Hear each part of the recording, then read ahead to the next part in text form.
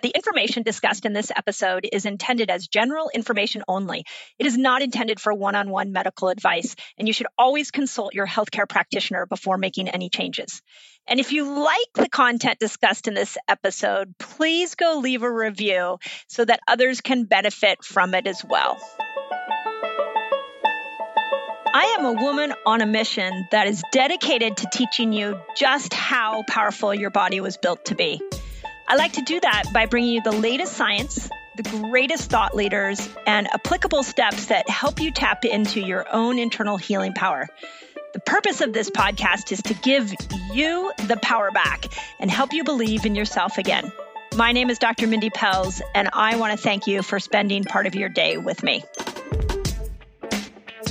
Okay, resetters, we are back with another awesome interview with another passionate person. And again, if you're new to our podcast, you really hopefully know that we love interviewing people that have pain to purpose stories that started off life in one direction and then they created something happened to them either physically or mentally that derailed them, and they came out of that situation and then turned it into their purpose.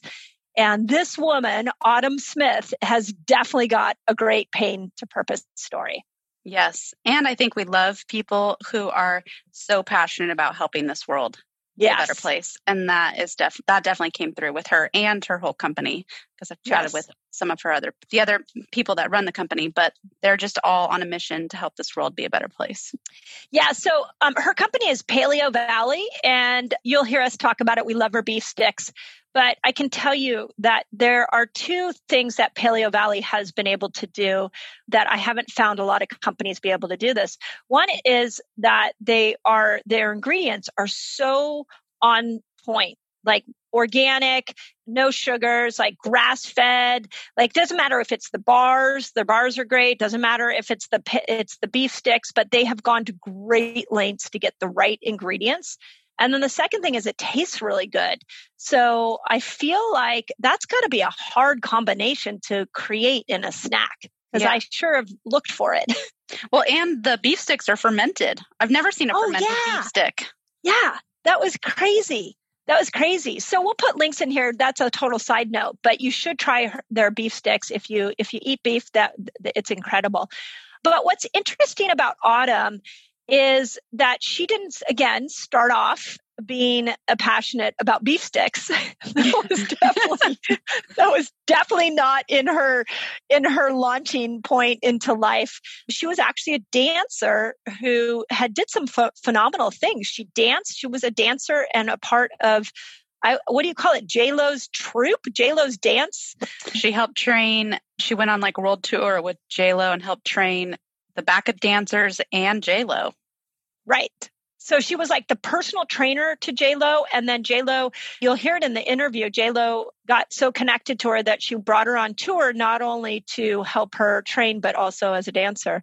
So that was really fascinating. And you would never know. I mean, she's very, very humble. I kind of had to draw it out of her. Like, she didn't, that was not the first thing she wanted to talk about. But you'd have to imagine the work ethic and like the dedication that one has to be invited to go on world tour with J-Lo, which I think is why she is so passionate and has made such an amazing company. Yeah, absolutely. So while she was on tour, while she was a trainer, she got really bad irritable bowel syndrome. And from that, you'll hear her story. She ended up finding the paleo diet, and it totally fixed her symptoms, and which is amazing. And I think we see that so much in our world, where somebody has a condition that they don't even realize that the food they're eating every single day is contributing to the symptoms. Mm-hmm. And it's such a hard connection to make. I just had an interview or did a presentation for a group of docs on metabolic syndrome and how many things are contributing to metabolic syndrome, and people are still struggling to make that connection between the food in the grocery store causing so many of their health problems. Mm-hmm. Well, and I think she kind of hit the nail on if you look good, you must be right. You must be feeling good, or this is just something I'm going to have to deal with. Because she was a fitness trainer and she trained so many people, just because it's that outside in perspective. Just because I look good on the outside doesn't mean everything's going good on the inside. Yeah. Yeah. And you guys will hear that in this. She really talks about how people would compliment her on how she looked and she felt horrible. And she had it when I was preparing for this interview. She actually had a really interesting line in here that, and I'll read you her bio here in a moment, but one of the lines that she had is that she could see that exercise alone was not enough to achieve radiant health. And I'm going to say that's something that I really struggled with in my own health journey is I thought I could exercise my way out of anything. And I've since learned that oftentimes you exercise your way into problems. Yeah. Well, and I think that's a mentality that we bring into anything. It's not just fasting. It's not just your diet. It's not just your exercise. Like it's the combination of all these factors coming together. Yeah. It's back to that like one thing. Exercise is going to cure it all. Yeah. Fasting is going to cure it all. And they both do amazing things for a lot of different symptoms or conditions, but it's just not the one thing. Yeah. And part of why we brought her to you guys is that what we haven't addressed on our podcast or even on my YouTube channel is this idea about the emotional side of food. And, we've talked about creating miracles with your mind, like we've had some, and it comes up in different places. But what we see in our Resetter community is that when we go to fast, when people do our monthly fast training weeks, that their limiting beliefs around food shows up. And I wanted to bring her on because she has a background in food psychology. And this is what she does. She works with people. This is what she calls herself, a certified eating psychology coach. That sounds like something everybody needs. Yes. Is an eating psychology coach. And so she had some really cool tricks for looking at how you can overcome food addictions, especially if you're using them to soothe emotional patterns. She also had some incredible ideas for when you guys are fasting and these limiting beliefs come up. And they were like applicable, easy tricks. Like she just went right in. And then a couple of times in the conversation, we started to head in a new direction. And she wanted to come back to more strategies for you. Yeah. So it's awesome. Yeah. So this is a great interview. Those of you that are really looking to overcome some of your emotional habits around food, I highly recommend it. Let me go ahead and just read her bio because it's pretty impressive. So she began her academic career with a bachelor's degree in psychology and a minor in dance from the University of Montana. She danced professionally after graduation and became a certified yoga instructor. And hoping to combine her love of dance and her passion for health, she became a celebrity fitness trainer with Tracy Anderson. I have to say, I'm sorry, I don't know who Tracy Anderson is. Do you, Jessica? I didn't know. Yeah, but I assume she's big in the dance world. And went on world tour with Jennifer Lopez, which is pretty impressive. But while she was working as a fitness trainer, she could see that exercise alone was not going to help her clients achieve the radiant health that she worked so hard with them to achieve. And in this meantime, she had irritable bowel syndrome and anxiety that had been plaguing her from adolescence and only got worse as time went on. So she became frustrated. Here's the pain part. This is what we love. She became frustrated. And so it ignited a passion in her to understand holistic nutrition. So she ended up healing herself from paleo with the paleo diet. She healed her IBS with the paleo diet. And then she went on to study at the Institute of Psychology of Eating. There's an Institute for Psychology of Eating. That's fascinating. I wanted to look that up after we got done. Yeah, that we should put links in for that because many of you we have a lot of our listeners, a lot of the people that come into our academy that go on to be functional medicine coaches of some kind. That could be a good resource. Yeah. And she became a certified eating psychology coach from Hawthorne University, and she got a master's in holistic nutrition. 7 years ago, so 2013, she founded Paleo Valley with her husband and brother-in-law. And their mission is to create excellent nutritional food, organic, and share it with 100. Their mission is to reach 100 million people worldwide. Really cool. And then the last thing I'll tell you is that she's committed to reaching new heights with her health. Her son, she has a 5-year-old son. She's now a certified functional nutrition practitioner. And you will see in this interview, she is incredibly passionate, incredibly humble, and has some incredible ideas for you. Yes. So we are excited to bring you Autumn Smith. As always, let us know what you think. Find us on Instagram. Give us feedback on what you learned from this. No pun intended. Give us feedback. That was good. And let us know what your favorite, if you've tried Paleo Valley, let us know what your favorite product is. Absolutely. And then we'll put all her links and resources in the notes. And as always, if you guys love this, please share it out. We are on a mission to get the world to be empowered about themselves through things like what she's talking about and teaches on this podcast. So hope it helps. Hey, Resetters, as we step into the new year, I am so thrilled to invite you on an extremely transformative journey with me in my Reset Academy. So check this out. If you're ready to kickstart your fasting and health journey, which I know so many of you have reached out to us and asked how you customize a fasting lifestyle for you, my Reset Academy is the absolute best place to be. So here's what you get in the Academy, and I like to think of it in terms of a complete picture. So imagine being surrounded by people who understand your journey, who are passionate for fasting, who want to lift you up and will support you every step of the way. My Academy is not just me, my team, but it is an incredible group of people that are all dedicated to building fasting lifestyles and supporting each other in it. This is why I created the Reset Academy.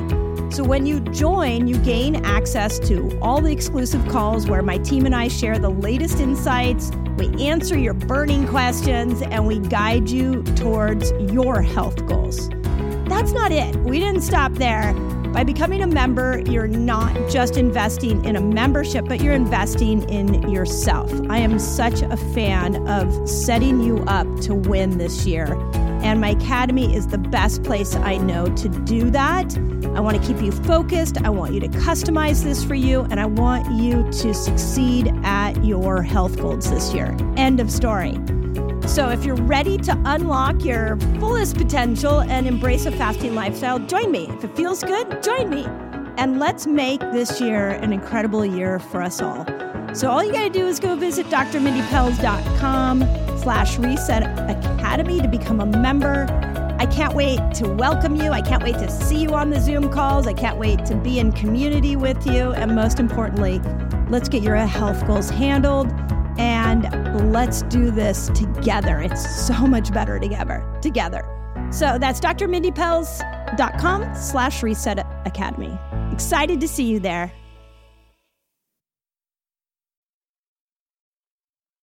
I'm always amazed at the journey people take to the place where they become either passionate about teaching others about nutrition or health, or they launch a product or a company like you have, because they didn't always start off in that place. It's usually, and this has been a trend amongst all of our guests, where they started off doing one career, had an epiphany moment, whether in their own health or a loved one's health, which led them in a totally different direction. So let's start off with your journey, because you were a professional dancer. Is that what you would have called yourself? Yes. So throughout my life, I've always kind of been passionate about dance. I was a ballerina since the age of 4. I studied with the Bolshoi Ballet in this tiny little town in North Dakota. But yeah, once I graduated college with a degree in psychology, I realized, okay, if I'm going to dance, I'm going to have to do it now. So I went to Los Angeles. I did some backup dancing for a Disney artist, and I danced in a few companies. But what really became my career there was I worked for Tracy Anderson, who is this amazing world-renowned fitness trainer. And she was kind of plucking dancers out to teach her fitness method. And so a few years back, or actually about a decade prior to that, I had started having some really severe digestive issues. And we didn't know it at the time, but we know now there's a gut-brain link.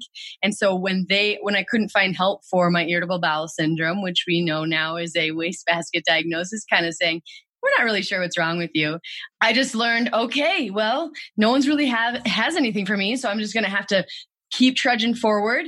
And I kept dancing, even though I started to feel anxious and depressed a little bit.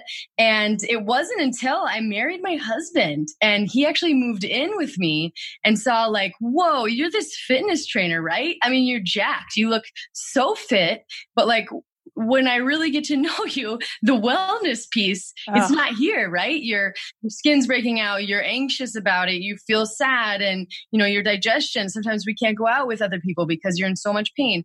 And so he's like, I just want better for my wife. And I'd kind of resigned myself to the fact that would be my life. But he got online, we found the paleo diet, and in 30 days, my digestive issues went away after I had so many experts tell me there's nothing I could do. So I was floored. I was so excited because now I was not feeling like a fraud anymore. Here I was, this wellness professional, and I felt like, whoa, like I am so embarrassed at when people really looked under the hood.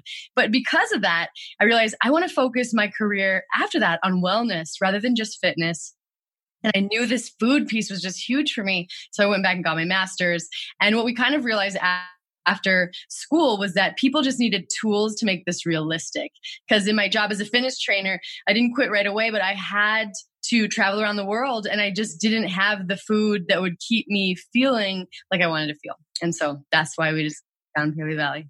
That's such a common story. And the funny thing is that you and I was a fitness instructor in common. When I graduated from college, I actually went to the University of Kansas and I got a degree in exercise physiology, and I grew up in LA. So I went back to LA and I got a job being a personal trainer on Rodeo Drive. And nice. Right? I thought I literally worked on Rodeo Drive every day for several years. And I got to a point where I was it was so unfulfilling because the people their focus was, I got to fit into my skinny jeans. I've got to look great in a dress for some fundraiser. There was the fitness industry had, at least in that world that I was working in, had lost all sight of the fact that there was a health aspect behind fitness. Did you find that when you were a personal trainer? Oh, absolutely. And that's all of my clients, when I started understanding this food piece, because we were exercising 1 and 2 hours a day, sometimes in the heat. And we were maintaining our weight goals and our physical fitness. But a lot of them were not feeling good. They were anxious. They were way too worried about their body.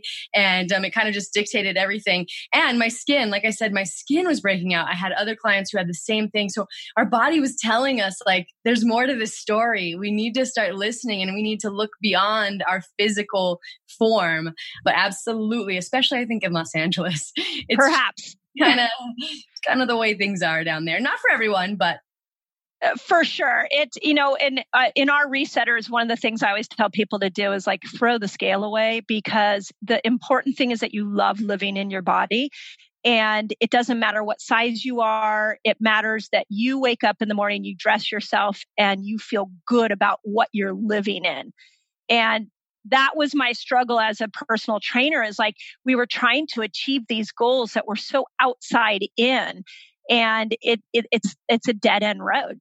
It was so sad. I'd have clients who would start, working on themselves or changing their diet up a little bit. And they would get so frustrated the minute they got on their scale. They'd wake up and they'd feel awesome. And then they'd get on that scale and it was the whole world crumpled before them, when it was no, but we're on the right track. And honestly, when I started working for Tracy Anderson, I looked really, really fit. And people would see me and be like, what? Did you lose 30 pounds? I had lost 5 pounds, but my body just looked dramatically different because I was in shape. And so my weight was the same. All I'm trying to say is the scale is so meaningless. What are we even measuring? And why does it even matter? I just fully support your get rid of the scale. We all need to find some better, more useful measurement of our well-being. Yeah, I couldn't agree more. And the dance world, we've had a lot of dancers come through our doors, and we've worked with a lot of people who have come from the dance background. Talk a little bit about the mindset that that comes from growing up in the dance world. What are your thoughts about your health and how you look? Yeah, it's funny. I mean, they've really made a transformation now, but I can remember when I was a young girl and starting at 4, we looked in the mirror all the time. And it wasn't until I kind of hit teens that I realized, when my teachers were like pointing to someone else, like, oh yeah, that girl, she's just a little thinner than you, that one. And then I remember one Christmas when we were getting ready for the Bolshoi Ballet to come over and join us for the Nutcracker. And the woman sewing my costume on was like, I must have been 12. You're going to need to drop some weight, like fast. Like, they're going to need you to drop a few pounds because you got to look your best. And I remember like at that moment, like, okay, I guess this is what I'm supposed to look like. And I danced with a lot of like younger girls. And so in my head, it was like, oh, I need my thighs not to touch. Okay. That's because I was comparing myself constantly to these tiny little bodies who hadn't yet hit puberty. So yeah, I think the dance world, especially the ballet world where it's all about line and like, just being really thin. And I remember the Bolshoi principals would come in and they'd smoke cigs and, it just during rehearsal and it just, it's not always a health focused, wellness focused space is moral of the story. Yeah. But I did read that you got to dance with Jennifer Lopez. Oh, yeah. That's from Tracy Anderson. I actually did voice training on tour. So the thing with Tracy Anderson is it's a dance audition to be hired. And then Jennifer, I worked with her for, I think, a year. And then one day she said, I'm going on a world tour. Are you coming with me? And I thought, oh my gosh, well, I just got married, but I guess so. So yeah, we went around the world for 7 months and I worked as her trainer, but then I also trained her dancers just to make sure everyone stayed in shape. Yeah. So I wasn't dancing on tour, but I was being a fitness trainer. And so what's she like? You got to give us the inside view. I want you to say that she's a nice, kind human. Yeah, she's a beast is what she is. Like, this woman is so passionate, so sensitive, and just so clear on what she wants to achieve. But yeah, we had a lot of really nice moments. There's a great culture. She was a mom first. She always thought it was really, really important to make sure that she taught her kids how to follow their dreams. And so they were on tour with us. Like, sometimes we'd be like warming up and her little guy Max would be like, running around. And yeah, it was wonderful. She was wonderful. Yeah. That's great. That's good. That's when you see somebody in the public eye, you project onto them, and then you want that to be what's really happening. So that's good to know. Yeah, awesome. So okay, from the dance world, you then went on to more of a psychology around food, which is really what I want to dive into, and I think would be so helpful for our resetters. So talk about how you transitioned out of the dance world and the personal trainer world into health psychology. Yeah, that was something I actually did when I was on tour with Jennifer. And I was kind of realizing where I was in my relationship with my body wasn't necessarily a healthy one. I was kind of still stuck in that mindset where it was all about fitness. Fitness, just the way that my body looked. And I realized, wow, I need to do something to kind of help myself. So I was like healing myself first, but I knew I wanted to help other people with these challenges as well. And so I went to the Institute for the Psychology of Eating, Mark David and Emily Rosen's program, and basically just learned that when we have food struggles, it's not always about food, right? It's very rarely about food. And so just understanding what that was for me, so then I could come and help other people dealing with these same issues, kind of like break free and evolve. So I can get into what, and this is, again, just to fill my resetters in. Not only do I love Paleo Valley, which we're going to talk about in your products, but I really think what would be helpful for our resetters is to really unpack some of these thoughts around food and how we use food. What you and I talked about before we went live with this interview was the fact that we're a fasting community.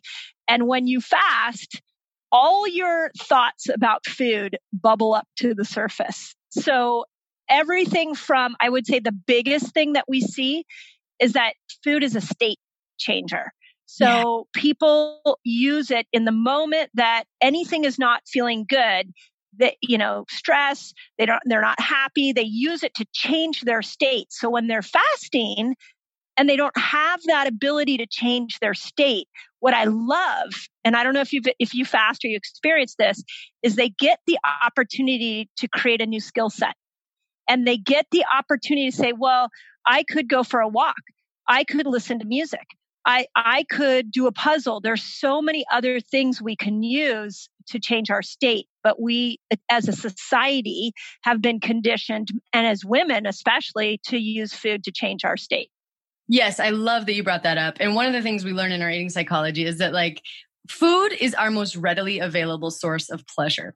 And our culture's not really comfy with pleasure. But pleasure isn't like something we should maybe experience from time to time. It's like a biological requirement.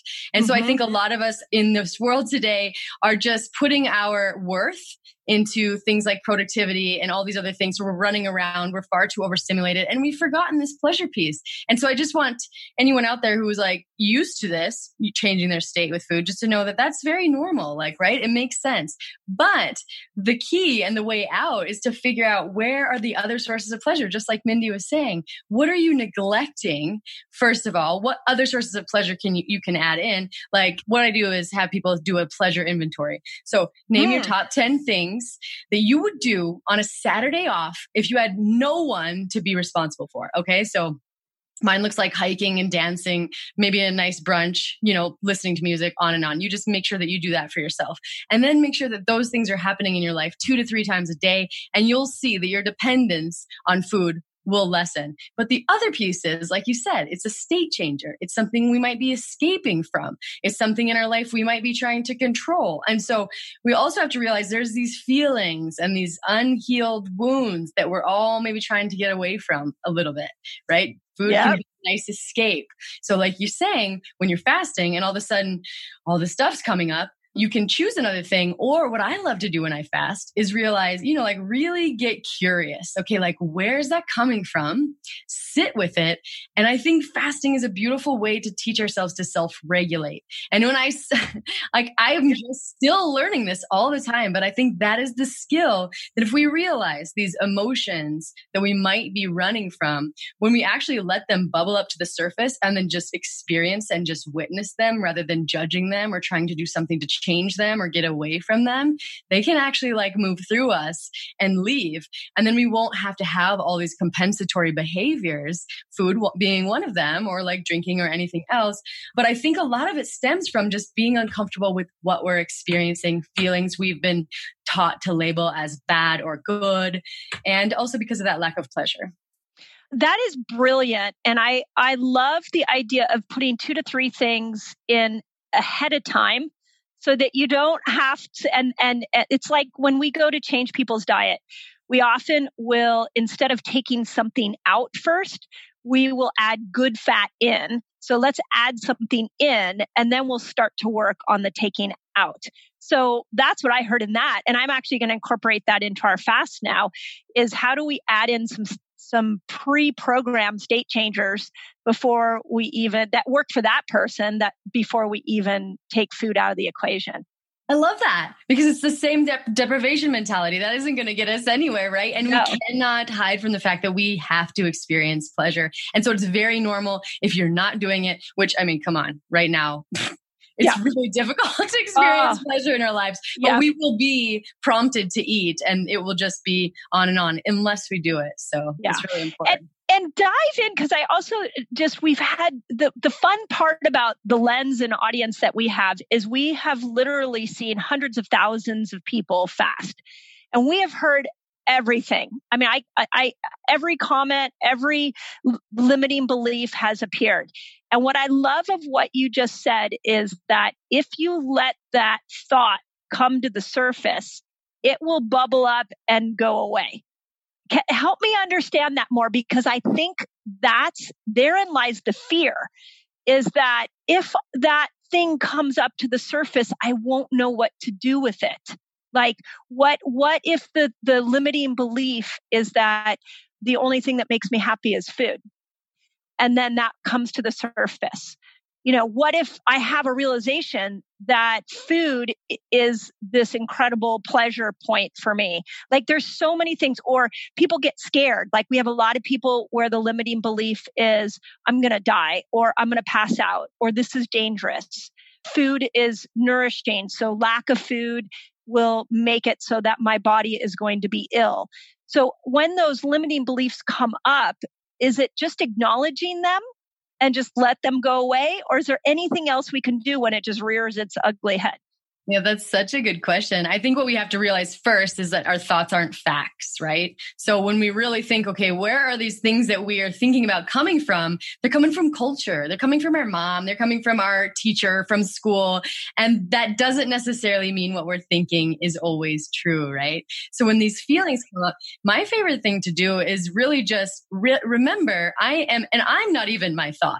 Right? So I can be having these fear-based thoughts that are not even coming from me, not even true. And all I get to do is sit and acknowledge and like kind of just appreciate them, because in some way, these thoughts are probably planted seeds by someone trying to keep you safe, by you trying to keep you safe. But just by understanding, seeing them and saying, okay, thank you, brain, for I see what you're trying to do. You know, you're trying to keep me safe. You think this is fearful, but I'm okay, right? I know this is okay. I know a lot of people have done this. I know people see remarkable health transformation when they can incorporate this practice into their life. And so while I'm glad you're here trying to protect me, I'm just going to keep on keeping on, because I know I'm just fine. I've got a support system and I can do this.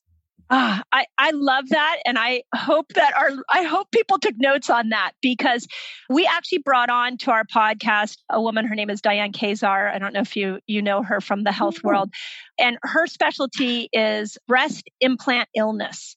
And so we wanted to talk about the toxicity of beauty products and about breast implants. And so when I dove into her breast implant story, I asked her a similar thing to you. She had a moment where somebody said, she was a fitness bodybuilder. You could be on the cover of the bodybuilding magazines if your breasts were bigger. And the minute that happened, she went and started to look into, how do I get bigger breasts? And when I dove into her story, she said to me, the question you should probably ask me is, what part of our culture programmed me to think that I needed to look a certain way? And what I just heard in your statement is, when that limiting belief comes up, a good question would be to understand you didn't put that limiting belief there, that there might have been a parent, an authority figure, a culture that implanted that into you, and it doesn't have to be yours. That's exactly what I'm saying. Because you think about, we have all this marketing around us that they spend millions of dollars, these companies, to understand exactly how to make you feel vulnerable and not good enough, that you have to do something different. And then we have our parents, right, too. And they're looking out for our best interest, but they also have their own stuff that they're going through and their own trauma that's been passed down to them. And so, yeah, we're just kind of this big receptor for everyone else's ideas, especially when you're young. And so, yeah, just acknowledging those beliefs, they're important, they're in your mind, but they are not necessarily the truth, and that you can acknowledge them, be grateful for them, and then move past them. Yeah. And I like what you said is like, thank them. Like, you've kept me safe. Thank you very much. Now we're just going to let you go. And I think that's amazing. What are the 10 things you love to do? What are your state changers? Just because I know the other question we're going to get from resetters is like, well, I don't know. And that is true, that a lot of people have used food and alcohol so much as a state changer that they don't even know what else would be a good state changer. Yes, this is a great question. And then I have another important exercise I want to share with your audience that has really been helpful. The first one is a hike. I mean, getting out into nature for me, I know that isn't always you're not always able to do that in the middle of the day, but getting out into nature, music, there's something so powerful about the right kind of music, something calming. If I'm anxious, if I'm fatigued, I'll do something a little bit more upbeat, but just like I'm actually so nerdy. I used to like test my HRV. Do you know what HRV is? Oh yeah. We test it here in the office, and we're a fan of the Oura Ring. Yes, me too. And I would actually test it in real time and listen to music and see how that affected my HRV and which kind of music made my HRV rise the most. It was really fascinating. So I have a very strong relationship with music. Dance. I do a dance party at least once a day. And it isn't like I'm not doing technique. It's like I put on a song and I move in any way that my body deems fit in that moment. Reading. I love to read. Meditation. I sit down, I meditate. I do some loving kindness meditation. That's my favorite one right now because I've been dealing with some challenging relationships. So, I wish myself peace and health and prosperity. And then someone I don't really know, but see on a regular basis, I do it for them. And then someone who is very challenging in my life. So that is very, very helpful. Also, I'll sometimes just sit down and in my sauna, I have a sauna in the basement. I sit down there. I'll just go take a walk around the block with my little dog, Charlie, and on and on. I have, I could go. So you have a repertoire, and that would be actually a whole nother level of thinking for people, is that get a repertoire, know what it is before the stressful event happens.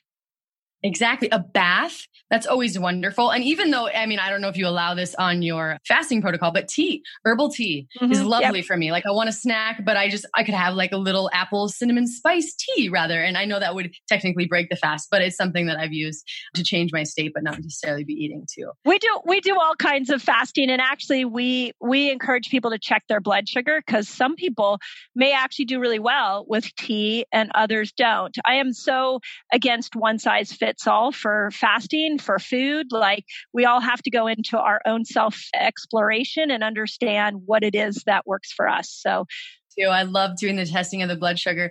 And I did it regularly, a really intense amount in the beginning. And now I kind of just know the foods that I've kind of tested them individually. Right. Can I share that other exercise? Yeah, please do. Because strategies, this is going to be one of those episodes that when we go into fast, every other month, we do a 15-day experience where I take people through different forms of fasting, different types of eating, so that people can discover what works for them. So this is the kind of information that we want to make sure our resetters get. Yeah. So the other reason I find that people eat or like lean too heavily on food is that because they're not living an authentic life. And often we're kind of we're not in touch with our desire. And so I have people do a desire inventory.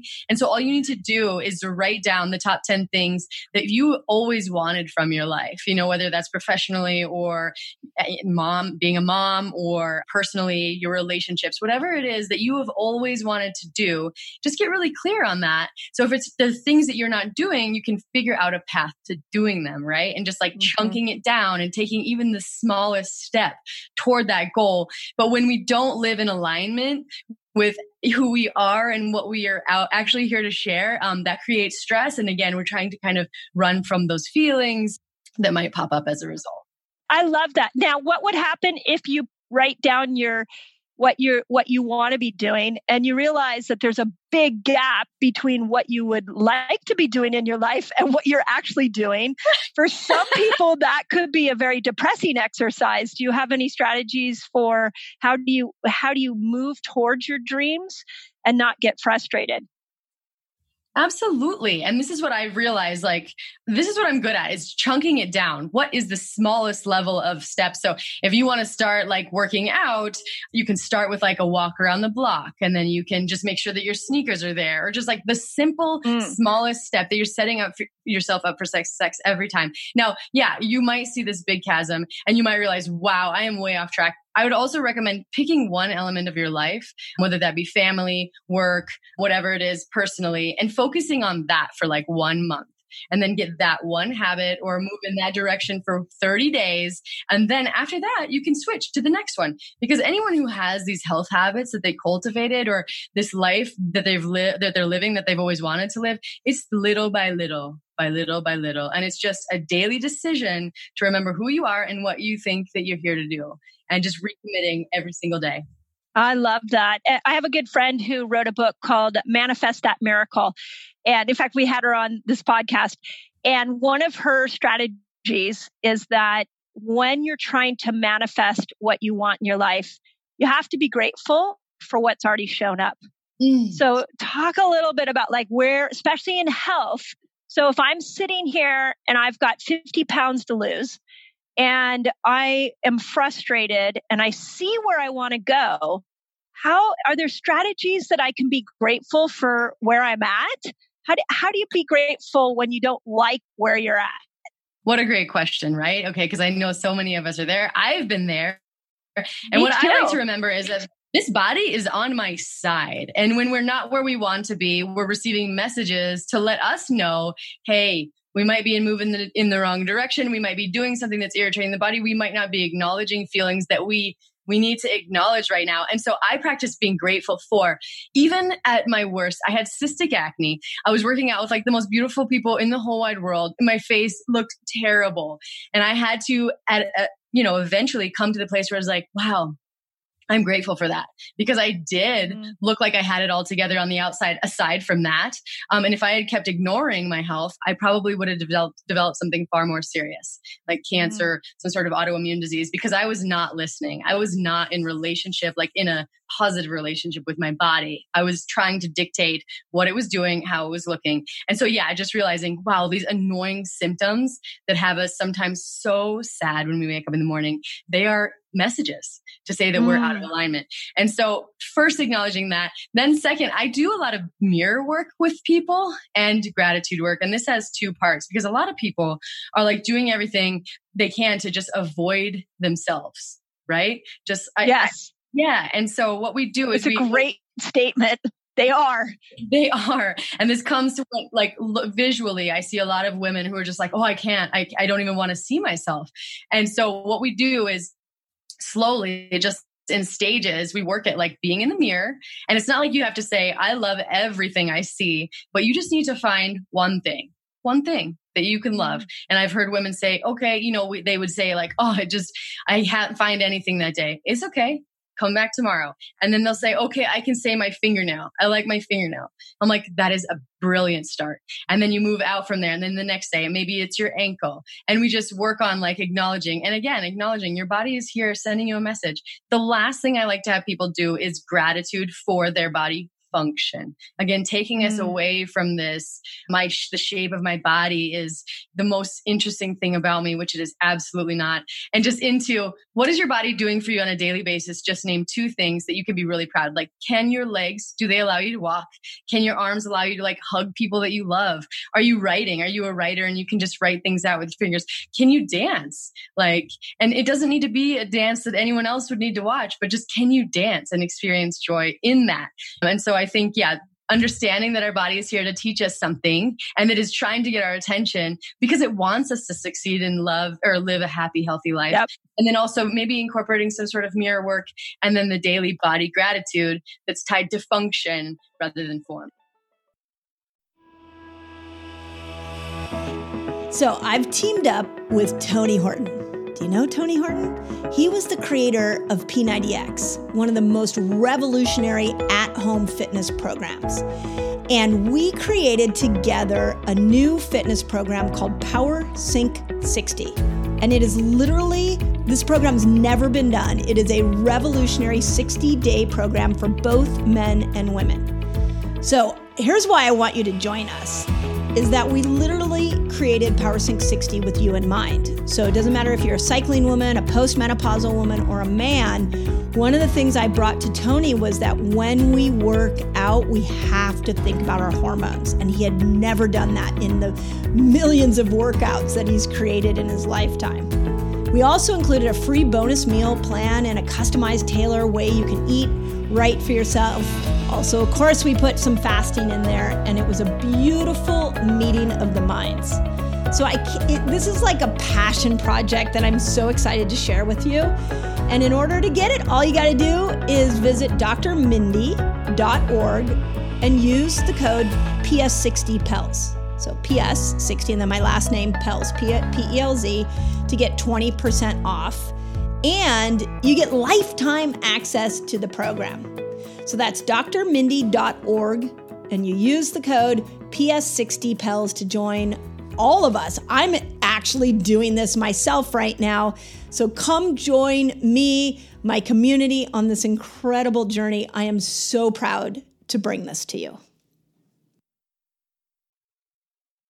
The interesting thing about that mirror work is that my journey with my own health is that, so I was a competitive tennis player And from just the stress, kind of like little less dancer because we weren't so focused on our weight, but the stress of all of the training, my body was broken at 20 years old. I was exhausted. I had multiple injuries. I was carrying extra weight. I had chronic fatigue at 20. I couldn't get out of bed.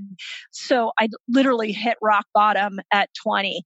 And one of the things that I have come to realize in helping a lot of people through that moment of breakdown is that you can't heal a body you hate. And it's so easy to hate your body when it's not functioning properly. So I actually did the mirror thing intuitively. And I was like, because what's a lot of women and men may do this as well. What they do is they go and they look at the mirror, and we're so programmed to find the thing that we don't like. And we go, oh, look at I don't like that my belly looks like that. Or, how many women just do a full assessment? How many times a day? At least twice when you're getting dressed. And we take inventory of what we don't like. And so what I started to do is really look at what do I like? And then I also did the same thing of what is functioning. So when I had chronic fatigue really bad, I happened to stumble upon a book called Living in the Light by Shakti Gawain. I don't know if you've ever heard that book. It's a classic and it's a book on meditation. And I remember laying on the couch and thinking, well, if I can't do anything, I can lie here on the couch and I can love from the couch and I can meditate and I can visualize my brain is still working even if my body's not. And it was the door in, it was the step in to healing. It was like the moment I switched the question from why is my body behaving like this? Why am I in breakdown? What am I missing at 20 years old? And I turned around into a place, well, if this is where I'm at, this is what I can do. That's when the healing happened. I love that you said that. That's so important. And Martin Seligman, he is this positive psychology guy. And we realize we can retrain the brain rather quickly. And these paths that are more worn, like you said, culture, and like you said, looking for what I don't like, they can be reversed. And that's just that small daily effort to focus on what do I love about my body? Because you're right, that is where the healing occurs. And I wanted to share one other thing is that in this culture, we have this perception, we've been talking about it, that thin equals happy. That, okay, well, I'm going to hold my happiness hostage because it's when I lose that weight, that is when I'm going to do the things that, I should be doing. And the secret is you got to do those things before, and that's going to actually get there. So who are you going to be? What are you going to look like? What are you going to dress like? Where are you going to go? What's your persona? All of those things that you're waiting to do until your weight is exactly where you want it to be. You got to do them now, because I can tell you, I worked with some of the most beautiful people in the world that everyone else would look at and say that, because I think beauty is, so many different things. They weren't any happier. Mirror work, we had to do it with them. It wasn't this yes, I'm beautiful and I'm thin, and so life is good. They still had to do this work too. All this work that, we're asking you to do. Yeah, I hope resetters, you guys are listening to that, because again, we've got hundreds of thousands of people that come to fasting. And I would say 50% of them come to lose weight. And when they start to lose weight, one of the things that they realize is that their unhappiness wasn't because of the weight. Their unhappiness was because of something else. And it really is with weight. I don't understand why it's with weight. There is this mentality of when I lose the weight, my life will begin. My life will be the miracle that it was meant to be. And it's not true. No. It's all a lie.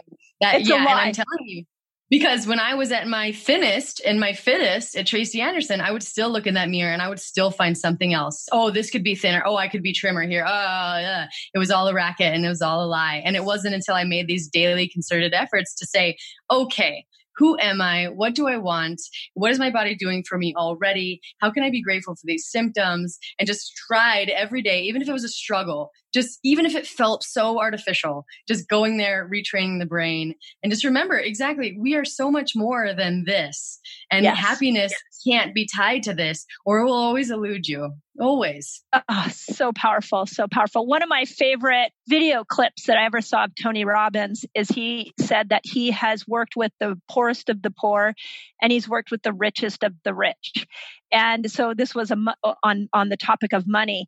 And he said that he's seen incredibly poor people so happy, and he's seen incredibly rich people so miserable. And what he said was that there was only one thing in life that brings you happiness, and that is growth. If you feel like you are growing, if you feel like you are moving along in life, whether it's your relationships, your health, wherever, that if you feel like you're progressing, that is where happiness comes from.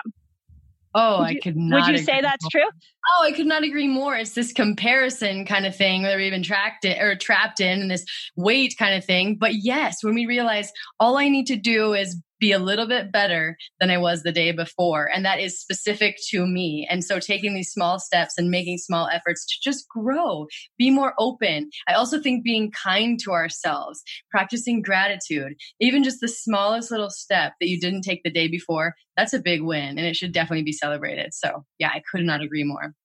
And what do you think of the reverse of this? So we're talking about how we use food to calm our brain. The opposite happens, which is we eat the wrong food and it creates anxiety.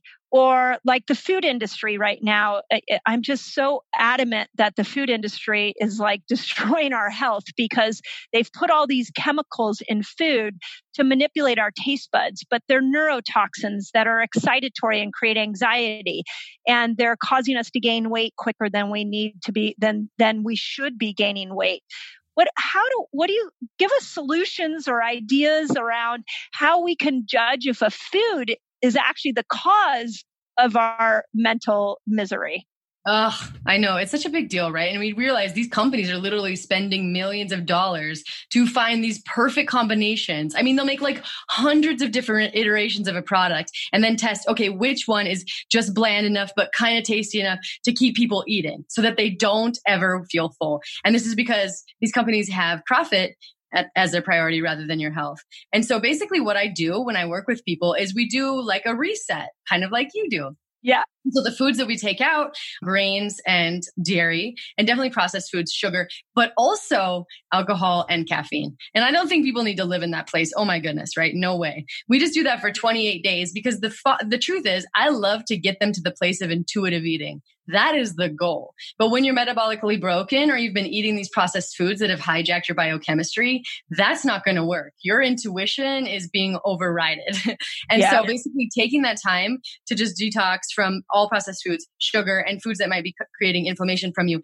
And then when you come back from that new place, I would test them one by one. And I even just start with something like a breakfast challenge is where like first I have like some sort of carby breakfast. And I think it's really specific. What you should be eating is if you make a list of your top five foods, regardless of nutritional value, and then find the healthiest version of that. Because I think we need to be loving our food. I'm not going to tell you just to live on greens and whatever. But yeah, so breakfast, do like a carby one in the morning. And then also and then note, how are you feeling? Energy, cravings. How is your mood? How is your digestion? How is your productivity? And then next time, do a different one. Do like eggs and bacon. See how that works for you. Then do a green shake. Okay.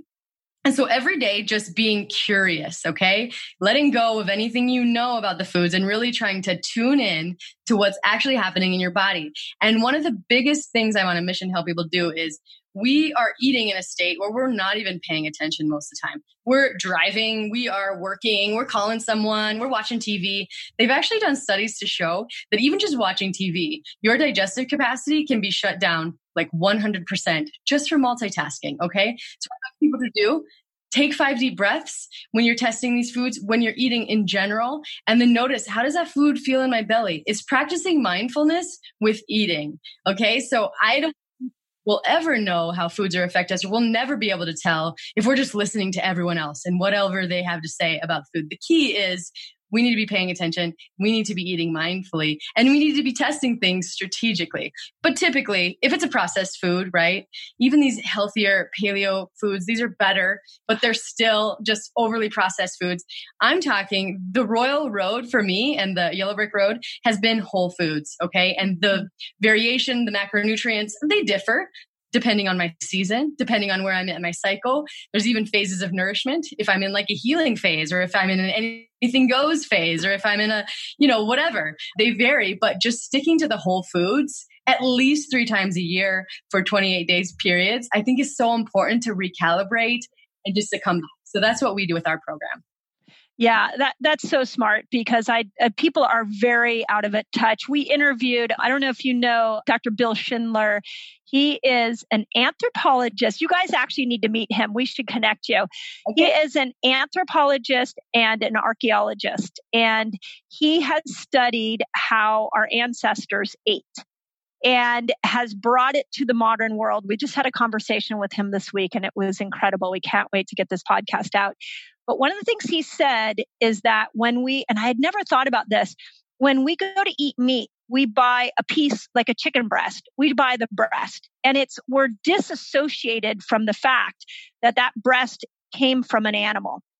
And so like a living animal that we could have gratitude for. So one of the things that he recommended is that don't buy the breast, buy the whole chicken, buy the whole turkey. So that, and then cook it and cut it up. And so that you have a sense that there was a living human creature, or not human, a living creature there for you. Definitely don't eat humans. That would be weird. Yeah. We are not advocating that. We are not advocating that on this show. But it was like, it was another layer of thinking around food that I had never really put in the forefront of my brain. Yes. And that's something, since I've become a mother and because I moved to Boulder, we have the animals. We go to the farm, we see them. And sometimes in our business, Wild Pastures, it's that way. You can get whole chickens. And there is something so humbling about just seeing, wow, something else gave its life for me to continue my life. And so, yeah, having that gratitude in addition to that mindfulness, I think that's really a powerful combination. Yeah. Incredible. So you went from dancing to being sick to finding the paleo world to starting a company that has amazing, by the way, you guys, beef sticks. We're going to have to get into that here in a moment. But I love your beef sticks. But how did you all of a sudden decide to take on a company? Because that is not a stress-free endeavor. No, it is definitely not. And that was born out of that world tour that I went on because I had found my health. And then all of a sudden, for 7 months, I was living in a suitcase. There was one day we were in 3 different countries in a day. And I didn't have the staples. I didn't have the things I needed.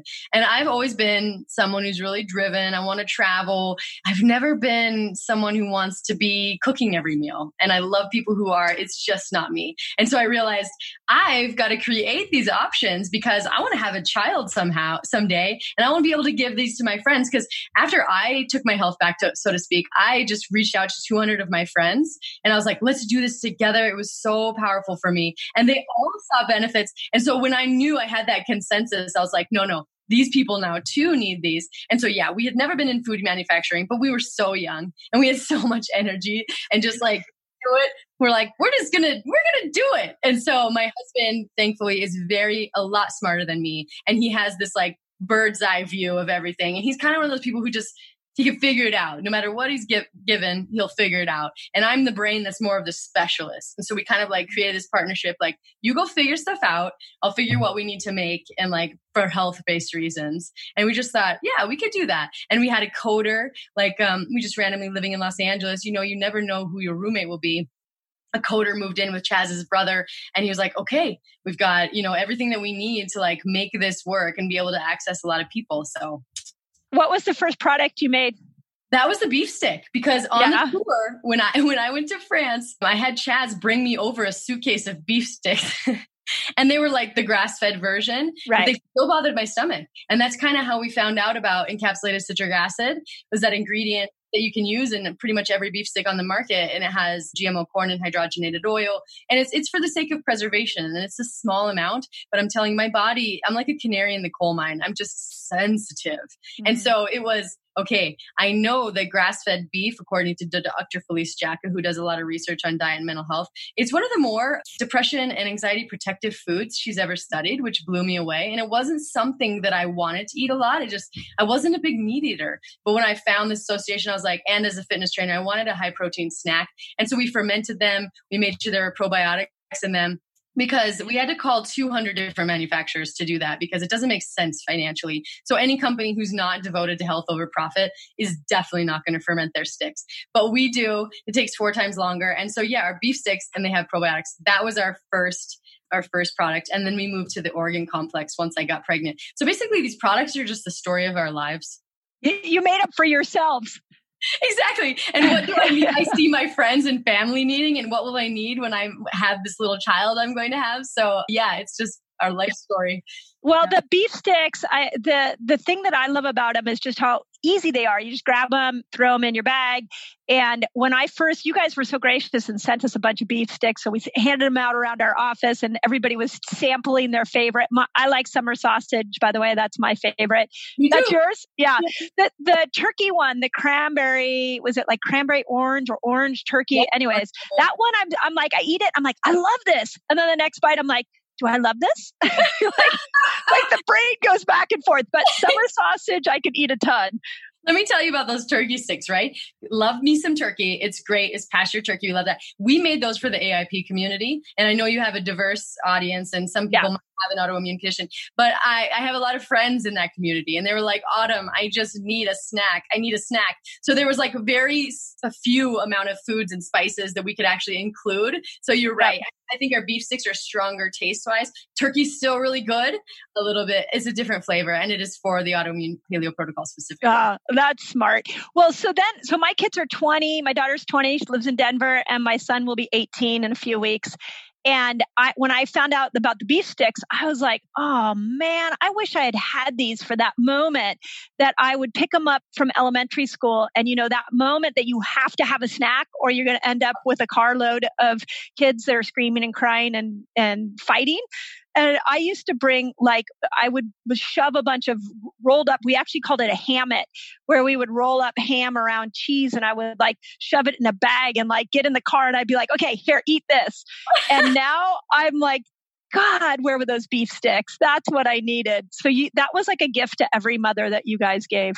For real. My little son lives on them, and he is always like, Mom, I need crackers. I'm like, after the beef sticks. I mean, it's like I carry them, on my body. I just have them all the time and keep his blood sugar nice and stable. So yeah.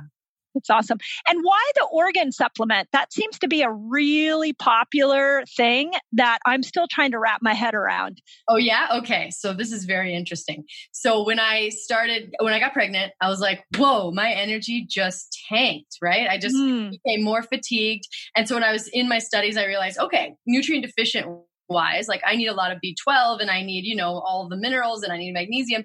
So I found liver. Liver has an anti-fatigue factor that has been documented in science. My brother is actually a marathon runner, and he used liver, unfortunately, he used to drink a liver shake in the shower because it might make him vomit, which is a story for another day. But granted, athletes know that liver gives them energy, and we know that they're gram for gram the most nutrient dense foods in the world. And they're also a food that our culture has lost touch with, right? Who eats organ meats anymore? It just doesn't happen. But because of that, we have big gaps in our diet, like vitamin A and vitamin B12 are huge amounts in liver, and all of these minerals like copper. And we definitely need copper for energy production. Selenium, zinc. So I wanted to create a way to not have to taste it, because my husband would not tell me about it. He would be like, I'll surprise, I'm not even going to tell you when it's coming, because I didn't want the psychology of eating organ meats to be part of my repulsion. But no matter what he did, it didn't sit well with me, especially when I was pregnant. And so we decided we needed to put him in capsules, we took the brain out, heart, liver, and kidney, and all from grass-fed and finished animals, because you do not want to be eating conventionally raised organ meat.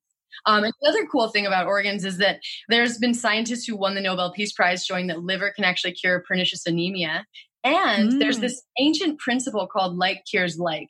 And Dr. Nasha Winters, I don't know if you've interviewed. Yeah, we love her too. She lives in Colorado part of the time. I know. Yeah, no, she's an amazing human being. She's amazing. And they always said like cures like. If you have eye troubles, you eat eyeballs. If you have reproductive troubles, you eat reproductive organs. And she was able to tell me that it's actually because those organs are mineral repositories basically for the nutrients that they need. And so there is something to that. I just want to throw that out there. Yeah. I love that. Cultures have been doing for way back in the day, but we needed to find a way to make it palatable in the modern world. So that's where the capsules came along and the bypassing the taste buds completely. Can you overdo those supplements at all? Yeah.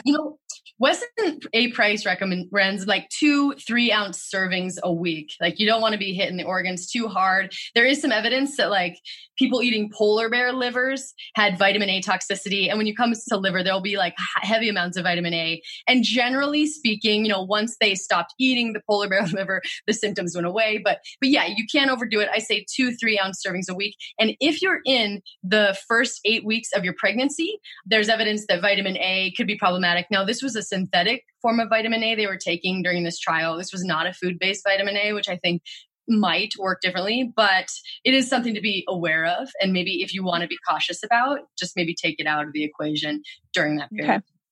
Yeah. And so I have an interesting story with the organ meats. I interviewed Paul Saladino. He's the carnivore code. I don't know if you've talked to him. And so I said to him, convince me that I need to eat organ meats because I'm like you. I do not like the taste of it. And we had talked to a woman, Allie Miller, who does the anti-anxiety diet. And she told me that you can take 2/3 regular meat and then 1/3 organ meat and mix it together in a burger kind of thing so that you don't taste it, which I thought was a great idea. Still, I'm dubious. I'm like, I know I'm going to taste it. I'm not going to like it. So Paul said to me that he asked me, well, let me ask you a question. He goes, where are you getting your riboflavin from? And I was like, I don't know. Where am I getting it from? He goes, you're not getting it from anywhere if you're not having organ meat, which riboflavin is B2.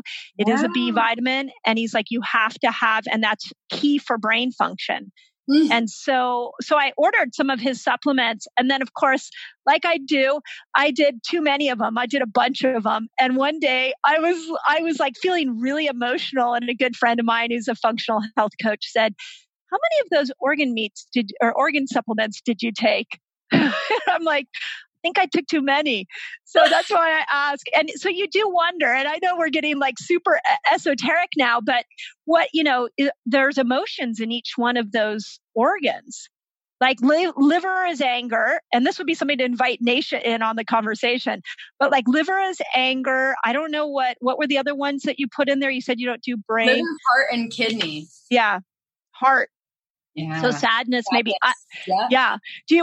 Where do you get your stuff from? I assume you guys source really good products. Oh, of course. And we get our organs domestically. So all grass-fed and finished farms. That's like our sister company. It's called Wild Pastures. And we just partner with farmers who are doing regenerative, like rotational grazing and soil armor and things that are like you can measure are fixing the environment. So we partner with those farms. And then we're really big on using the full animal as well, whole animal utilization. And so they come from those same farms.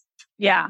Amazing. And okay. And other than the beef sticks, just so our audience knows, you guys have you have other stuff, like you have bars and you have powders. Oh, your protein powder, by the way, I think could be really good in some recipes other than just smoothies because it doesn't have a flavor. So thank you for just making it neutral because there's so much you can do with that if it doesn't have a flavor. It's so true. And I just want to say it's a little bit different than the other collagens on the market because it's actually a bone broth protein powder. And so most collagens are made from animal hides. And then, as you might imagine, heavily processed in order to create collagen. But what we did was we took those grass-fed and finished bones and then we just like boil them down and then they just it's just like a bone meal essentially with a lot of collagen in it and super clean. And honestly, I don't think any of the other ones on the market are both grass-fed and grass-finished. But yes, I put those in fat bombs. I put them in my morning smoothie. I put them in dessert. I put them in his yogurt or whatever. Like my little guy gets that bone broth protein powder daily and it's easy. Amazing. Yeah, amazing. And he doesn't know he's getting it. No. He would know too. Oh man, my Maverick. Oh, that's amazing. Tell me if you and I were like standing in the grocery store together and you were like, oh, I started this company, Paleo Valley. What would you say the mission of your company is? What is it that like you guys stand for or what you're trying to do in the world? Just so our audience understands the heart behind you. Yeah, we just want to empower people to understand that like every single bite and every single time you choose what to put in your body is a powerful opportunity to either improve your health or detract from it. And also just that every single ingredient matters, not only for your health, but like where it's coming from, the practices used to raise that ingredient, and that we are all the creators of this market. And so every time we are choosing, we are telling food manufacturers what we think is acceptable and what we think is not acceptable. And so our company is just about empowering people and making sure that they have the tools that they need to live an incredibly vibrant life, and also realizing that they have that power. Vote. You tell the food system what you'll tolerate 3 times a day. And so just use that vote wisely. Oh, I love that quote. It's so true. Vote with your dollars. So if you keep buying the crap, they'll keep making the crap. But when you withdraw, how do you think the whole gluten-free movement started? Lay's has a whole gluten-free, and Betty Crocker has a bunch of gluten-free cakes. So, it's not because they got it conscious and they're like, oh, we want to make good products. It's because people are demanding, people are interested in, and then that's all the feedback they need. Yeah, exactly. So, okay. And how do people find your products? I know we will put a link in there, but are you guys online only? Or are you in stores? Are you in Whole Foods? You know what? We're just online. We like to keep our team nice and lean. And we've heard going into the store, like, here's why we didn't want to, because anytime you go into retail, that means the consumer, it's going to be a lot more expensive. That means most companies would decide to kind of take away from the quality of their products or cut corners.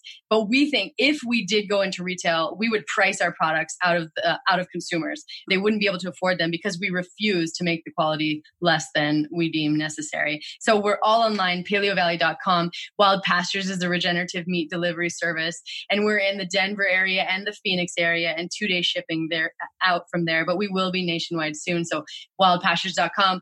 You can always reach out to me personally, autumn@paleovalley.com. If something I said made you happy or sad, or you just want to yell at me, I'm just open to all people.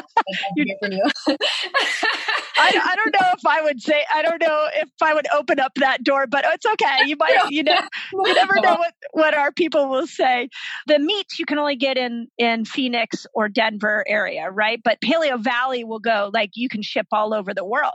Anywhere. And we have like an apple cider vinegar complex, which is really nice. Like I've showed, there's research to suggest it can like boost ketone production and also really great for cravings. So it's a really like fasting, helpful product there. Organ meats, turmeric complex, essential C complex, a greens powder without cereal grasses. Yeah, we got lots of stuff. And NeuroEffect.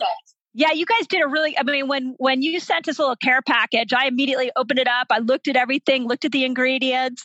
I was like super picky, and because, people send us stuff a lot and I'm like, nope, this is junk. And there's a lot of keto junk out there. So I'm just really picky about what I either will tell my community that I love or I'm going to put in my body or my family's body. And after going through your care package, I was like, they knocked it out of the park. This is amazing. So then I started eating it. I'm like, and it tastes good, because I'm the type of person that would be like, I'll put up with the fact that it's healthy, even if it doesn't taste good. I'm fine with that, but not my son. So my son has been eating our beef sticks like left and right. And I'm actually now have to create my own little storage of beef sticks, because he goes into them and grabs them before soccer practice. And it's awesome. It's amazing, isn't it? Yeah. And I'm that utilitarian eater as well, but I test all of our products through my son. Yeah. And he is not. How old is he? That's why they taste much. He's 5. Oh, and so, good. Yeah. Oh, he'll be very honest. He'll be very honest. Yeah. Yeah. Well, an 18-year-old's pretty honest too. They won't hold back. So definitely. So let's finish up with this. And you guys, we'll put links in there for the Paleo Valley stuff. And what I would encourage you to do is go and order. Well, I'm going to tell you to go order the beef sticks first, and then let me know what your favorite one is. Go on our social media and let us know. But Autumn, I love to finish with 5 questions, like rapid fire questions, just so that our audience can make sure that they officially know you well. My first question to you, for sure. I mean, my vibe in talking to you is that self-care is really, really important for you. I would think now you own a company and you have a 5-year-old. I don't know if you have more kids than that. Just one. But what's your favorite self-care activity that you do or activities that you do on a weekly basis? On a weekly basis. Okay. I'll say I dance. I mean, daily. That makes my heart so happy. I have a sauna and then I just practice mindfulness. I'm telling you, that is so like to be able to be present with my little guy and just to know that I've given him my full attention. It just kind of alleviates some of that mommy guilt for me that I have from doing all these other things. So yeah, sauna time, dance party, mindfulness with my little boy. Oh, I love it. I love it. You know what I started doing is Wim Hof breathing. Have you tried any of the Wim Hof breathing?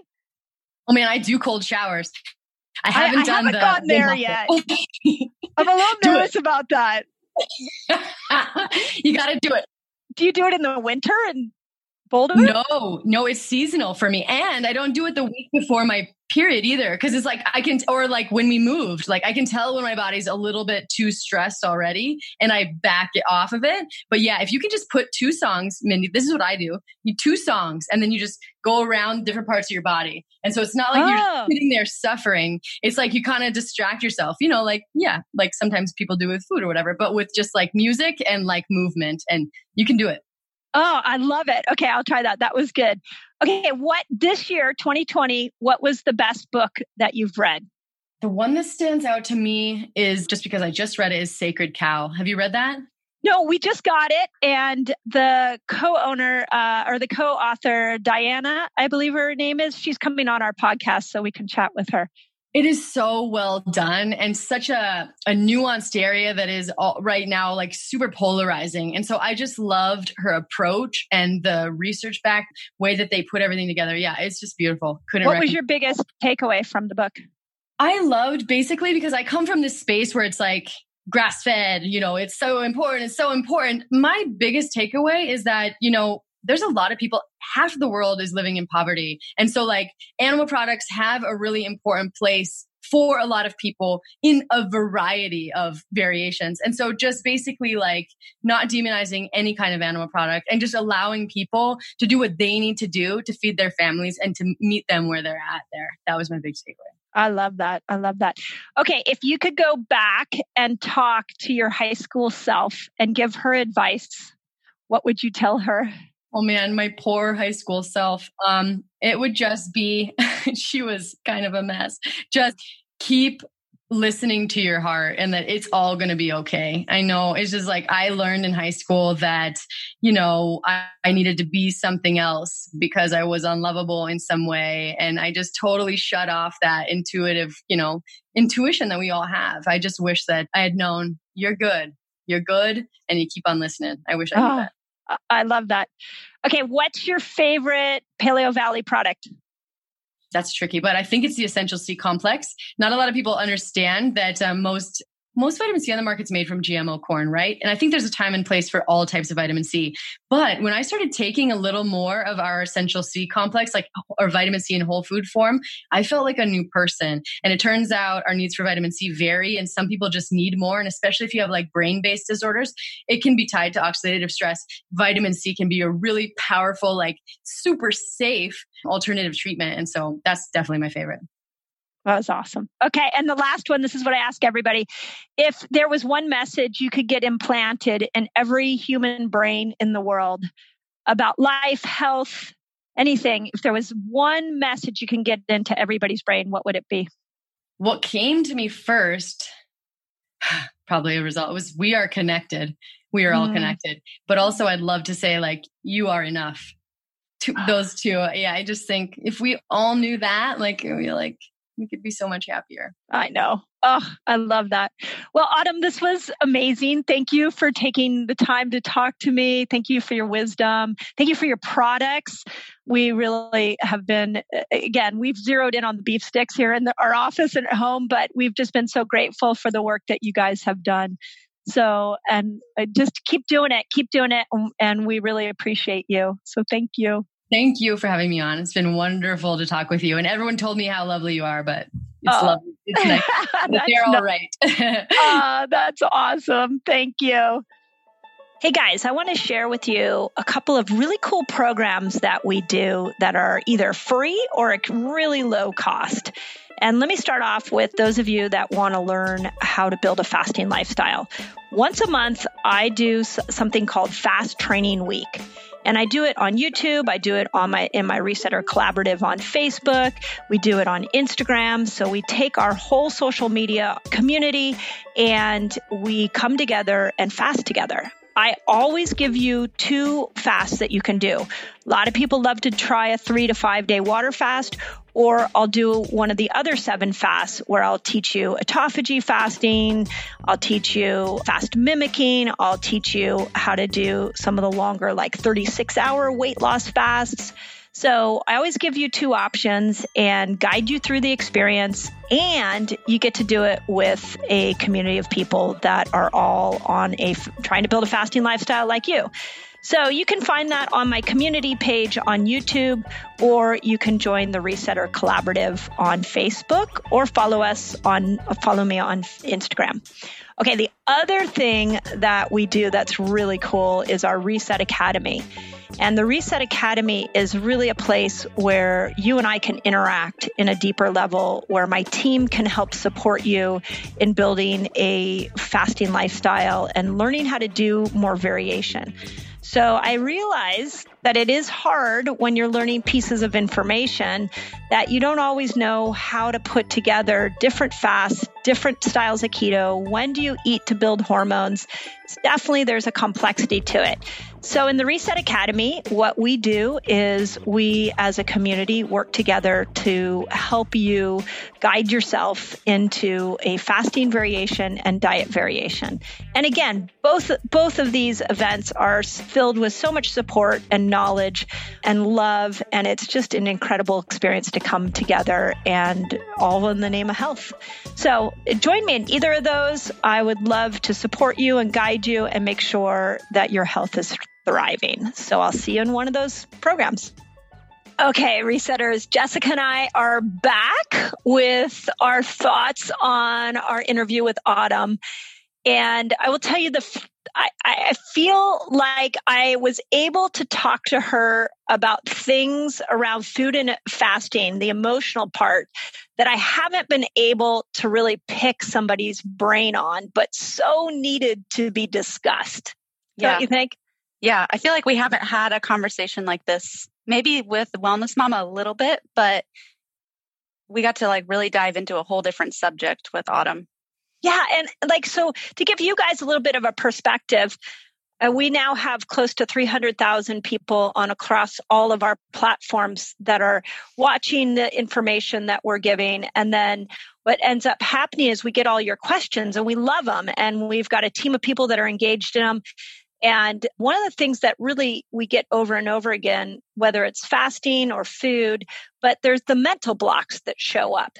And I feel like we have our own little tricks that we've used, but we haven't really discussed with an expert what to do with those tricks. So the fact that I was able to unpack that with her and she could give us strategies and she had a background in it was so refreshing for me. I hope you guys give us feedback, because I really hope you had that same experience with this. Yeah, and I'm just excited to have a resource to now share with people, because you're right. We do get a lot of comments. We do get a lot of emails about the mental and the emotional piece of fasting and diet variation and all of that, but it's not really yours, ours, and our team's expertise. So the only thing we can really share is what we do in our own personal life. But she really gave some concrete steps that I think people can easily use in their daily life.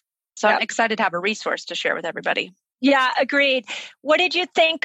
A couple of aha moments for me were the idea that you would identify your state changers ahead of time.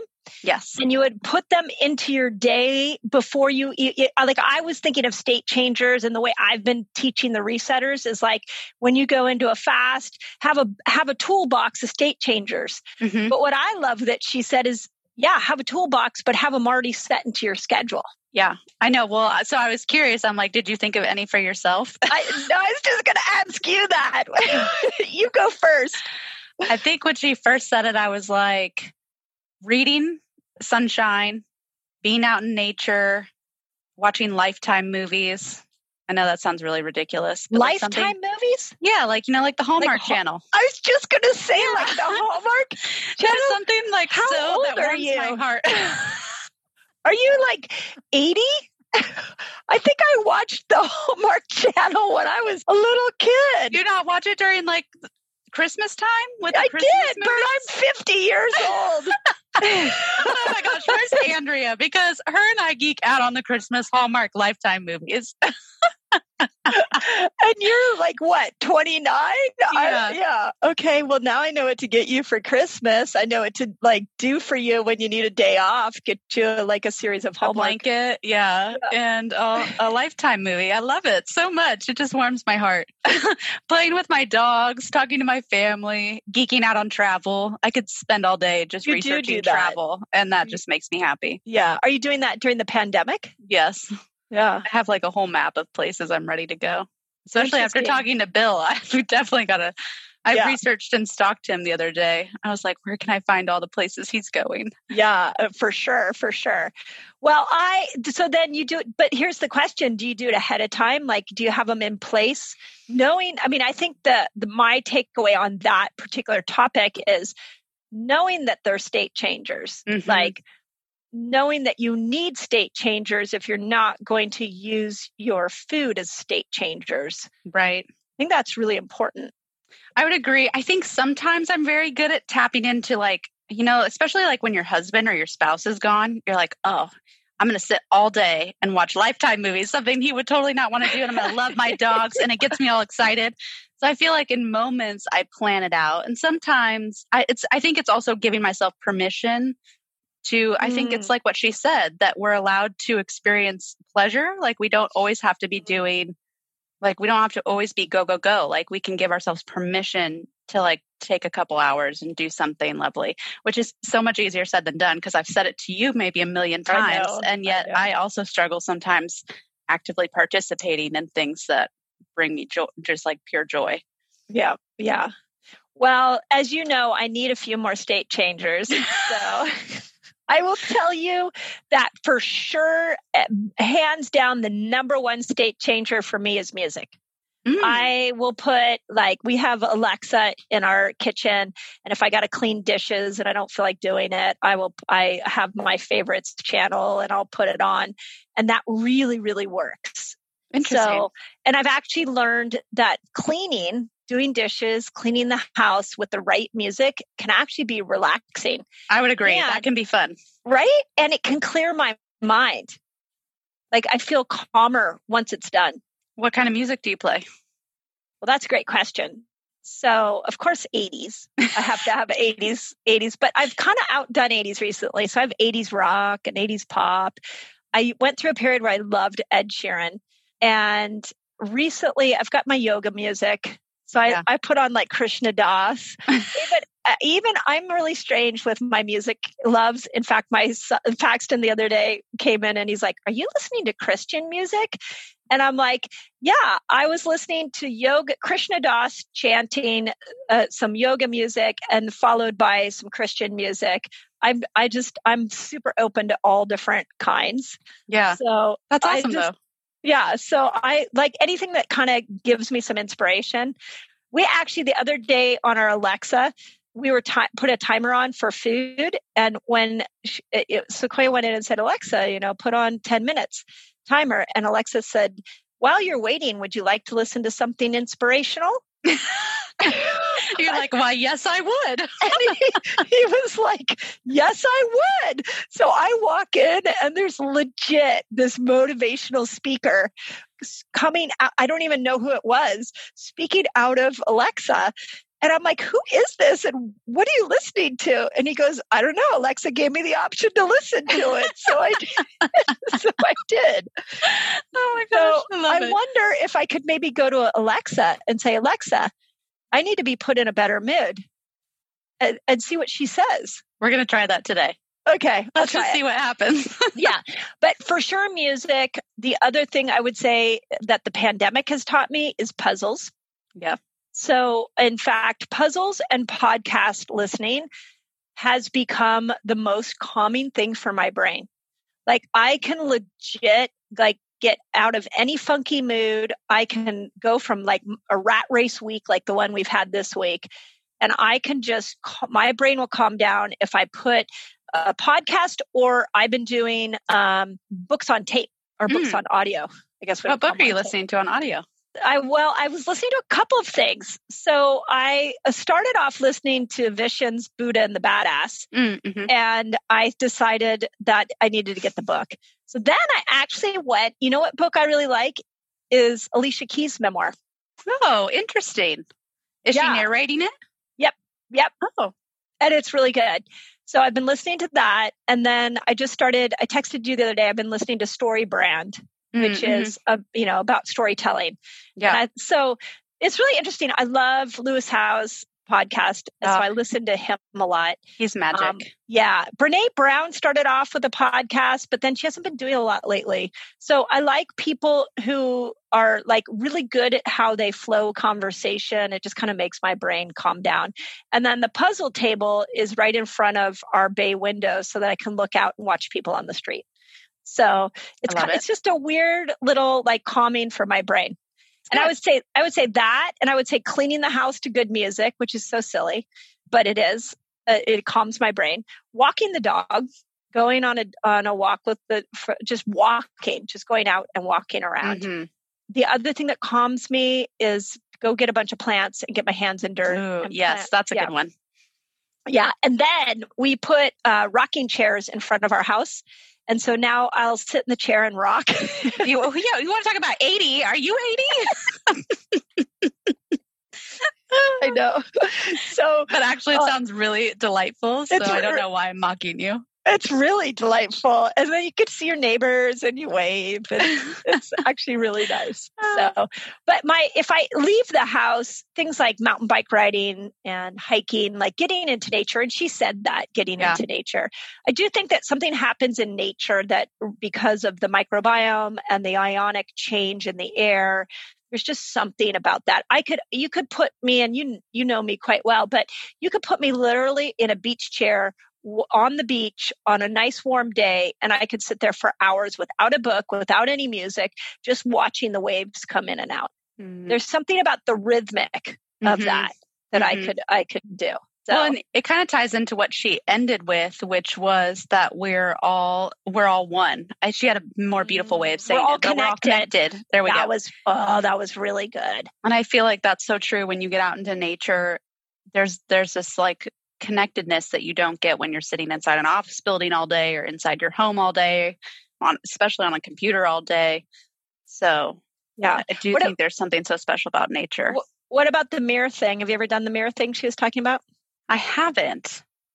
It's interesting. I mean, I guess I don't really think about the mirror thing very often, but when she was saying it, what I was reminded of was one of the things Nicole taught us, which was like when you get out of the shower and you're naked, you stand in front of the mirror and you say that you love yourself, or I love all of me, or something like that.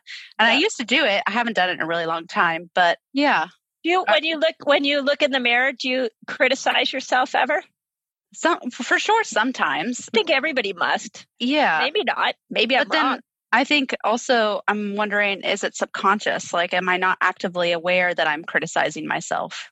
But I think we all do on some level. But I mean, there's something so special and unique about each one of us that we should probably be looking for the good more than we are the bad. But it's like, we always talk about the brain is so programmed to focus on the negative that I think sometimes you don't even actively know that you're criticizing yourself or you're critiquing yourself in front of the mirror. Yeah. And I think that's the trick is understanding how the brain is playing a tape that you're not even aware of. And it was interesting that she said the thing about the mirror, because I really caught myself doing that for a long time. I think I've told you this story before that my mom was very much you had a bad day, come on over and eat. And so I learned that food was like what you did to emotionally soothe. And it was just what she knew how to do. So no criticism on her. But when I got into my 20s, I was an emotional eater.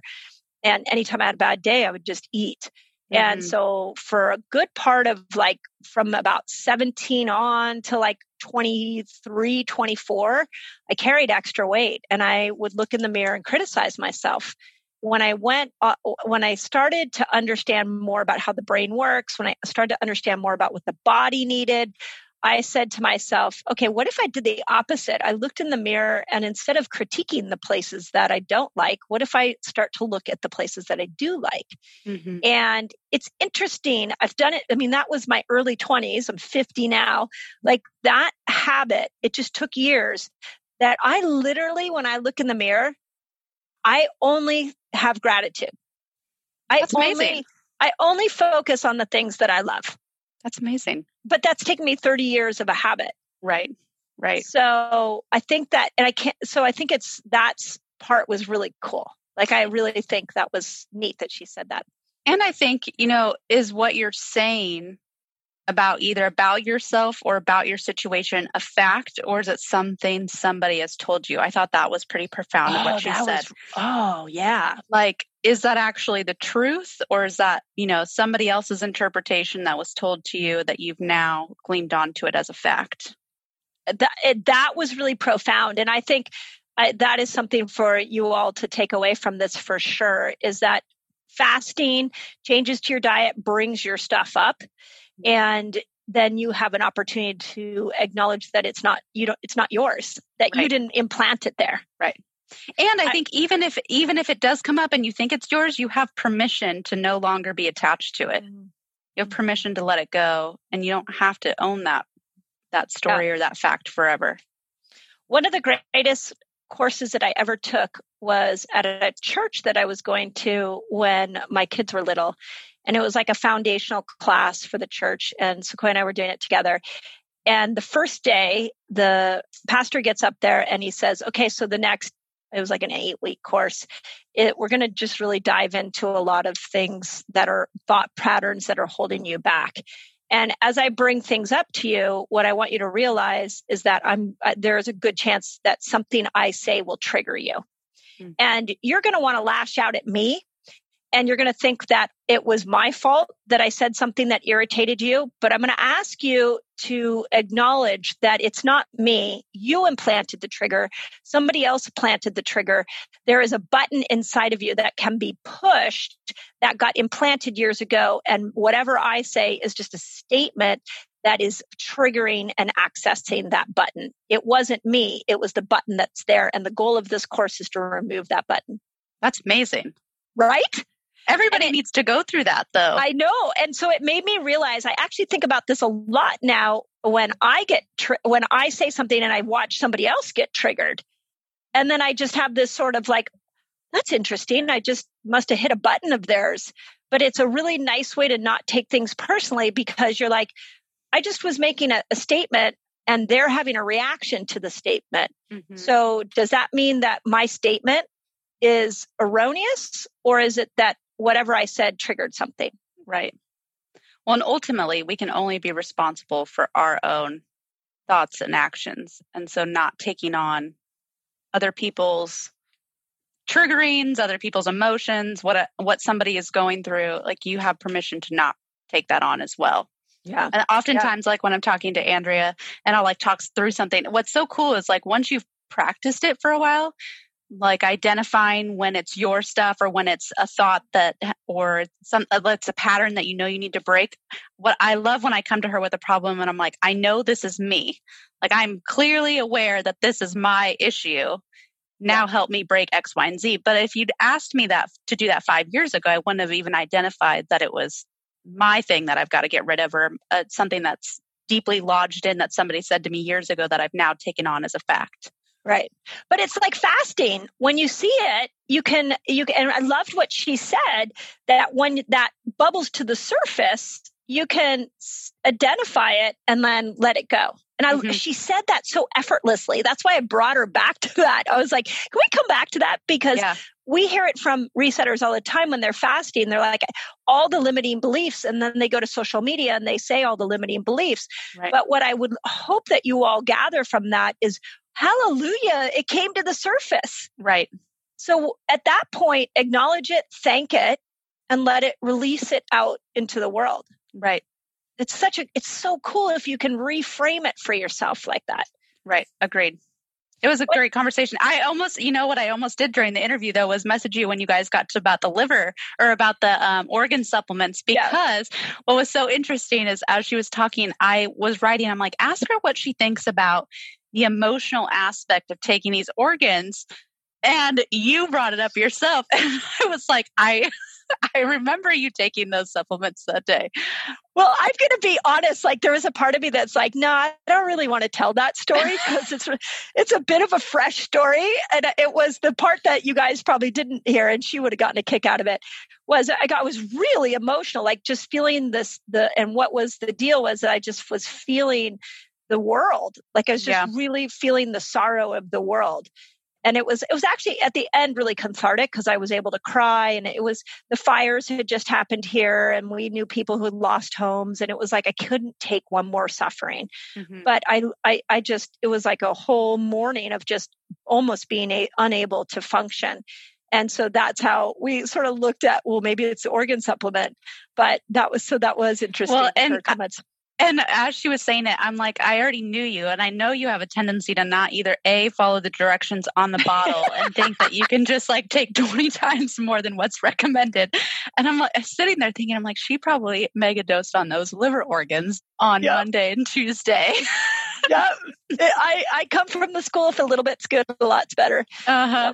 Yeah. Yeah. I think the bottle said 2, and I'm not going to lie, I think I may have had like 6 or 8 of them. Oh my gosh, Mindy. You messaged me on Monday too. You're like, these are so awesome. You were like all jazzed. Yeah, I was really excited. Paul Saladino got me very excited about the organ meats. They're still very exciting. Just, you know, a little goes a long way. Yeah. What Autumn said. Yeah. How envious were you of her going on tour with J-Lo? Oh my gosh. That's like a once in a lifetime opportunity. I know. That's something so cool to look back on. And I'm sure she's so proud of herself too on all of the, I can only imagine the hard work. 3 countries in one day. It's a lot. Yeah. And dancing. Yeah. Yeah. I loved hearing how she was so mom-centric. I think that's pretty profound. How her kids went on tour and her main focus was her kids. I'm like, wow, that's really cool. Right. So now, of course, this was an interview. She may have not wanted to tell us the dirty. When I go to Denver and I run into her, go to Boulder, I'll have to. You're going to re-ask. Yeah, I'll be like, anything you didn't like it. Although I do want to think highly of J-Lo, so I might. The woman does a lot to things, so I would have to think. Yeah. She probably doesn't have time to be cranky and crabby. Maybe. Well, I'm so impressed with people who are really mega stars like that, who are kind people and are family centric. Yeah. So like you give me anybody who has accomplished something amazing in their life of like really, whether it's like a business person or a famous celebrity, if they are kind and they are family centric, they have got my heart. So I think that's what I heard in that. So agreed. What's your favorite Paleo Valley snack? Oh, I like the original beef sticks. That's the original flavor beef sticks. Yeah. You don't like the summer sausage? No, I'm not really. When it comes to things like that, I'm really kind of more of an original person. So Justin gets the rest of all the flavors. He's just not allowed to touch the original. Okay. I'm going to go back through her questions. What's your favorite health book of 2020? Well, if we're talking about all aspects of health, I'd say Buddha and the Badass, because that's, mental health. I really got a lot out of that. Yeah. Okay. Yeah, I agree. I like that one. I also would say the Carnivore Code. I feel like I really, it's very heady, but I appreciate all the research that he put in there. I was going to say, I'm not sure I'd enjoy it as much as you probably do, because too much of that science education, I don't understand half the words. So yeah, it's a little intense. Okay, what would you tell your high school self? Oh, I'd probably say the same thing as she did. Like, you are perfect as you are, and to follow your dreams and desires rather than what everybody else expects you to do. I still think I haven't quite figured that one all the way out, but and go travel the world. Like, go experience life, forget the boys, forget whatever, people are telling you need to be doing. I wish I would have gone back and done a lot of things like that. Yeah. I think when I go back to my high school self, I feel like that I was, I saw the world different than most people in high school saw it. And I struggled with that.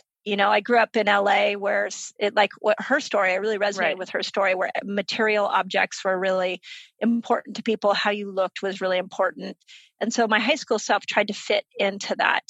And it created discomfort for me. And so I think I would tell my high school self, like, just be who you want to be and know that it only gets better from here. Yeah. And that this is a very surreal environment, but once you're out of that environment, it just keeps getting better and better and better. Right.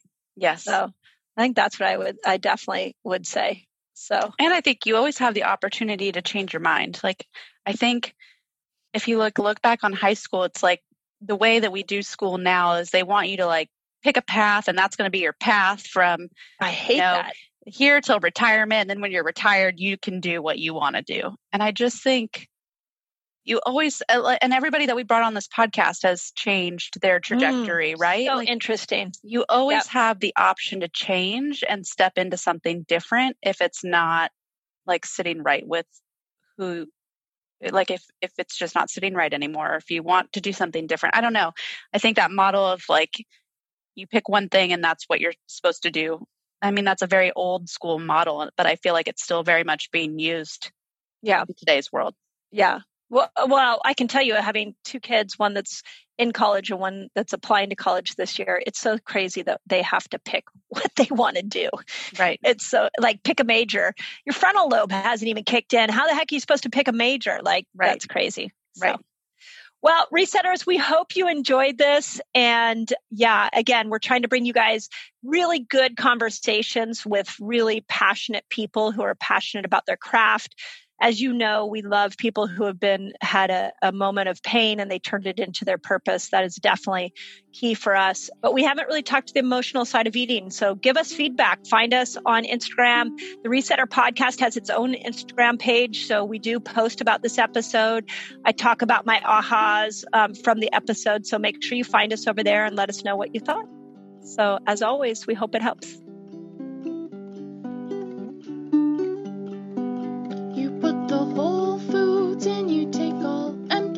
Out, you put organic food in, and you shake bad toxins out. You eat keto biotic, and your microbiome shouts. That's what it's all about. You put fast cycling in, you take overeating out. You put the good fats in, trying 7 fast types out. You download Carb Manager, where your food is all graphed out. That's what it's all about. That's what resetting is all about.